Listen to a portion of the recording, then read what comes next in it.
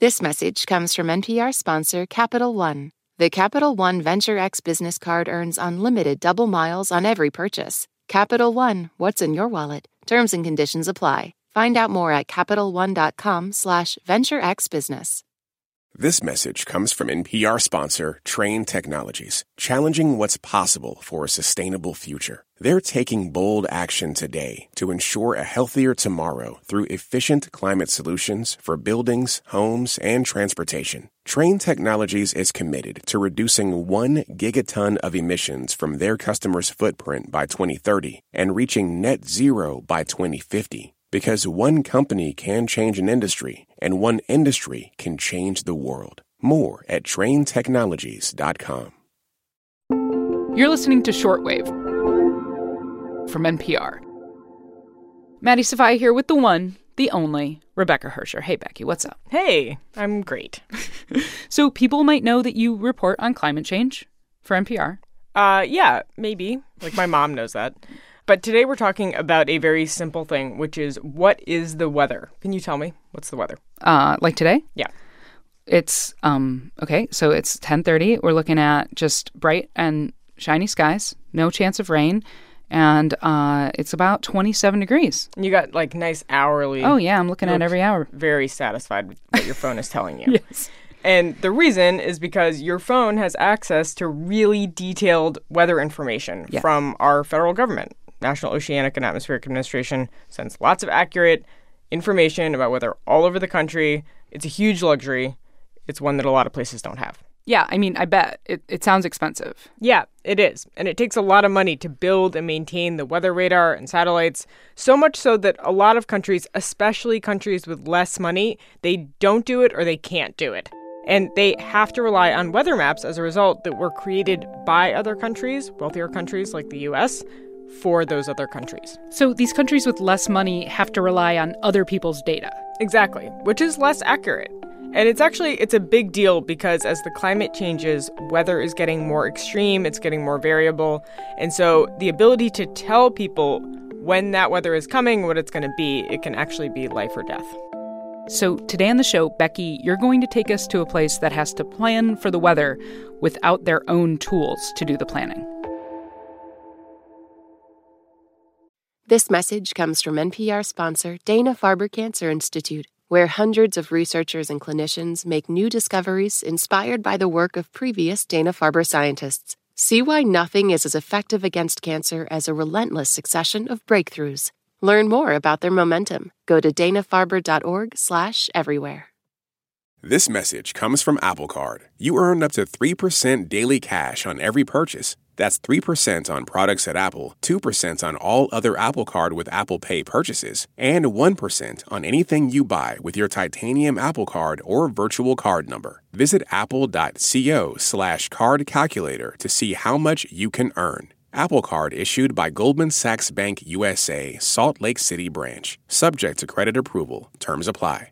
This message is brought to you by Apple Pay. Fussing with plastic cards should be a thing of the past. Instead, pay the Apple way. Apple Pay is easy, secure, and built into iPhone. All you have to do is set it up. Just add a card in the Wallet app and you're good to go. Okay, so you visited a country that doesn't have super great meteorological data. Yeah, and there are a lot of countries that have this issue, but I chose Mozambique in southern Africa. Okay, why is that? Well, Mozambique is a good example of a place where you don't have great weather data and you're dealing with the effects of climate change in a really obvious way. So they're susceptible to cyclones, to droughts, and to floods. There's a very long coastline, a big river delta, and Mozambique was hit by 2 big cyclones last year, and they're experiencing a drought this year. Wow. So yeah, it's a place where these issues are front and center. So what does that actually look like for meteorologists in Mozambique? They basically can't tell what the weather's going to be, is that right? Yeah, not that accurately, at least. So to see how it unfolds, I went to visit Mozambique's National Institute of Meteorology, and I hung out with the lead meteorologist, Acasio Tembe, while he did his job for a morning. And on the day I went, it was actually a good example because there was rain in the forecast, which is normal, and the capital, Maputo, where we were, is pretty flood-prone. Mm-hmm. Like, if it gets maybe an inch and a half of rain, some of the streets will flood. Oh, that's not a lot. Yeah, not a lot, not good. So with rain in the forecast, while I was there, Tembe is just sitting at his computer. He has all these tabs open, and he is looking at weather maps from Europe, from Japan, from the U.S. Navy, from the U.S. National Oceanic and Atmospheric Administration, like up the road here, thousands of miles away.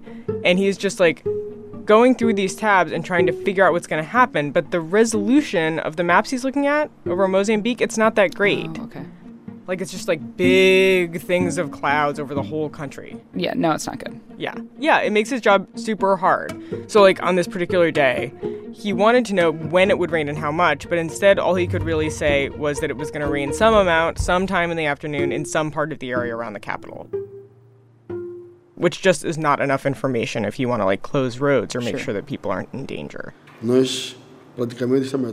he told me, like, right now we are using global models, but what we need is a weather model all our own for Mozambique with better resolution because the weather threats are getting more severe. What kind of weather threats are we talking about? So he's specifically talking about weather that's worse because the climate is changing. He was really explicit about that. So, for example, the 2 cyclones that hit this year. Cyclones can happen in a normal year, right, without climate change. But it's a lot more likely that you'll get 2 big storms forming in one year with climate change as the Earth gets hotter. And if you're Akasio Tembe, you're sitting in your office, he and his colleagues were not able to tell where the worst flooding from those storms was going to happen until after they made landfall. Right. And then at that point, it's too late. You're not, you're just fixing things instead of trying to prevent things from being damaged or people. Exactly, which is not where you want to be. So what do they need? Well, you need better weather forecasting. And that means you need 2 things. You need better data about what is happening, and you need better computer models about what could happen in the future. Sure. And I talked to the scientist in Maputo, in the capital, who basically trains all of the meteorologists in Mozambique. He works at the university, Eduardo Mondlane University there. His name is Antonio Quefas, and he is very focused on the first thing, the data itself. They used to say garbage in, garbage out on the model. So the model itself doesn't solve anything. He's talking about better raw local measurements about like wind and humidity and rain, like really basic stuff. And that is something that we really take for granted in the U.S. Africa as a continent as a whole, maybe excluding a little bit South Africa, there's scarcity of meteorological data, even on the continent side. And it's worse when you go to the ocean side. So like the ocean side, he's talking about the data that's actually collected along the coast out at sea, which is where cyclones form. It's where a lot of weather comes from, and there is just not a lot of reliable local data there. Are there any efforts to fix that, to get more data? Yeah. So there's this one example that I think really encapsulates what's going on. So in the early 2000s, Mozambique's government and the World Bank and this German company came together and they installed 2 weather radar stations on the coast of Mozambique. Okay. And one of the 2 towers was in the town of Xai-Xai, which is only like 3 hours from the capital.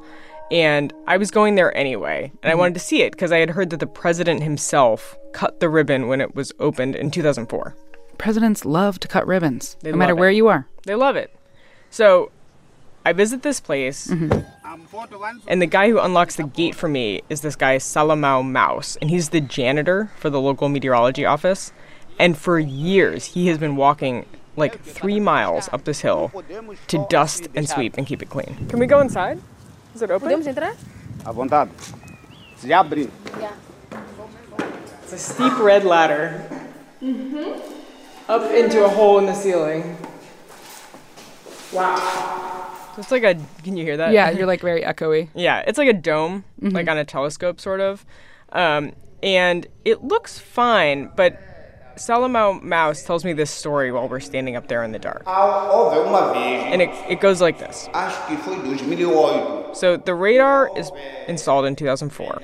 And before that, people in this area, and he's from here, they didn't take the weather forecast very seriously because often they were wrong. So like when there was flooding predicted, people would just stay in their homes. They'd leave their cattle out in the low-lying fields, and often bad things would happen. Right.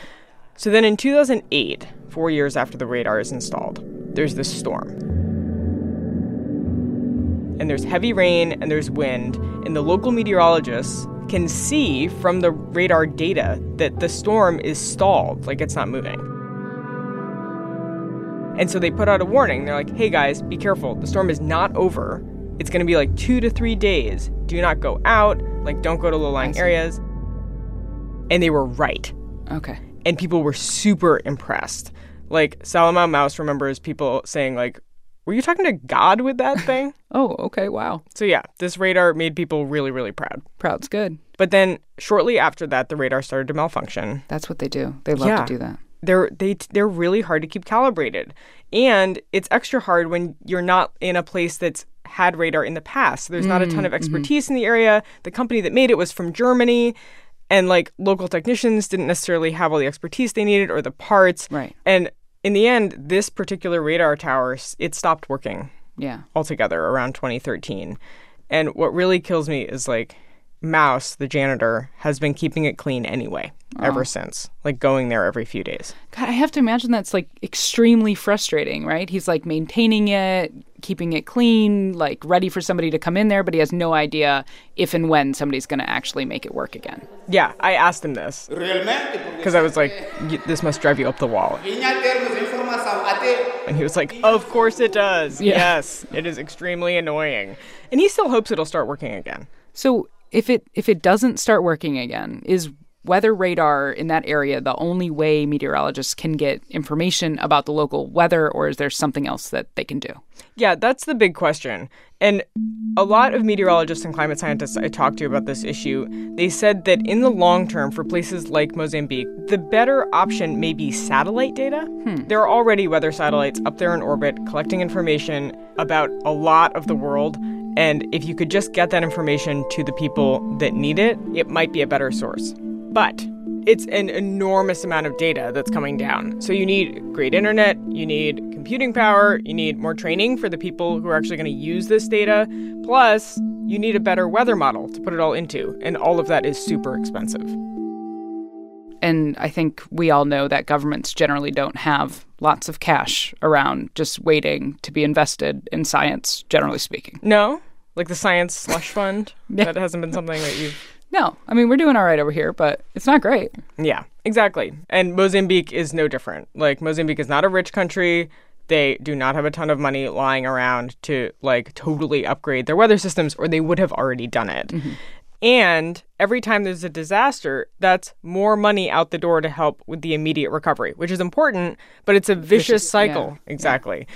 And actually, the Paris Climate Agreement has something built into it to help countries like Mozambique deal with the effects of climate change and prepare for the future. It's called capacity building. Right. And it's a mechanism that's supposed to have richer countries, the countries that historically contributed the most to climate change, help foot the bill for smaller countries that didn't contribute so much to climate change, to prepare. Right.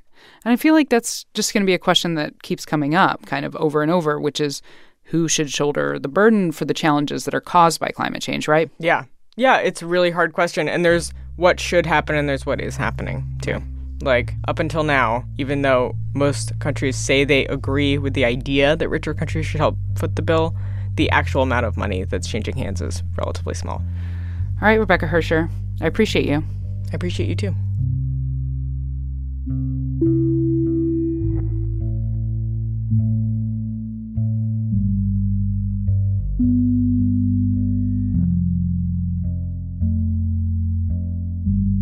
Today's episode was produced by Rebecca Ramirez and edited by Viet Le.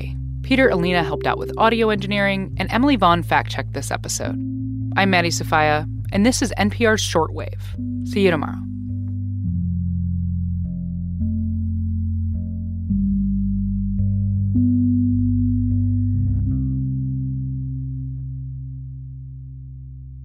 This message comes from NPR sponsor ShipBob.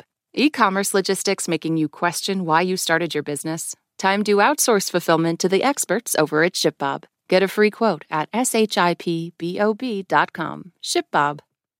This message comes from NPR sponsor REI Co-op. REI has gear, clothing, classes, and advice for camping and glamping, biking and hiking, axing and snacksing. Visit your local REI Co-op or rei.com for the 1,000,001 ways to opt outside. Listen to The Last Ride, the podcast investigating the disappearances of two men last seen with the same Florida sheriff's deputy. Join us for a new episode, a conversation with Marcia Williams before the 20th anniversary of her son's disappearance. It's okay for you to tell my story. You don't know who you may be talking to. That could put their finger right there. Listen to all 9 episodes of The Last Ride, part of the NPR network, wherever you get your podcasts.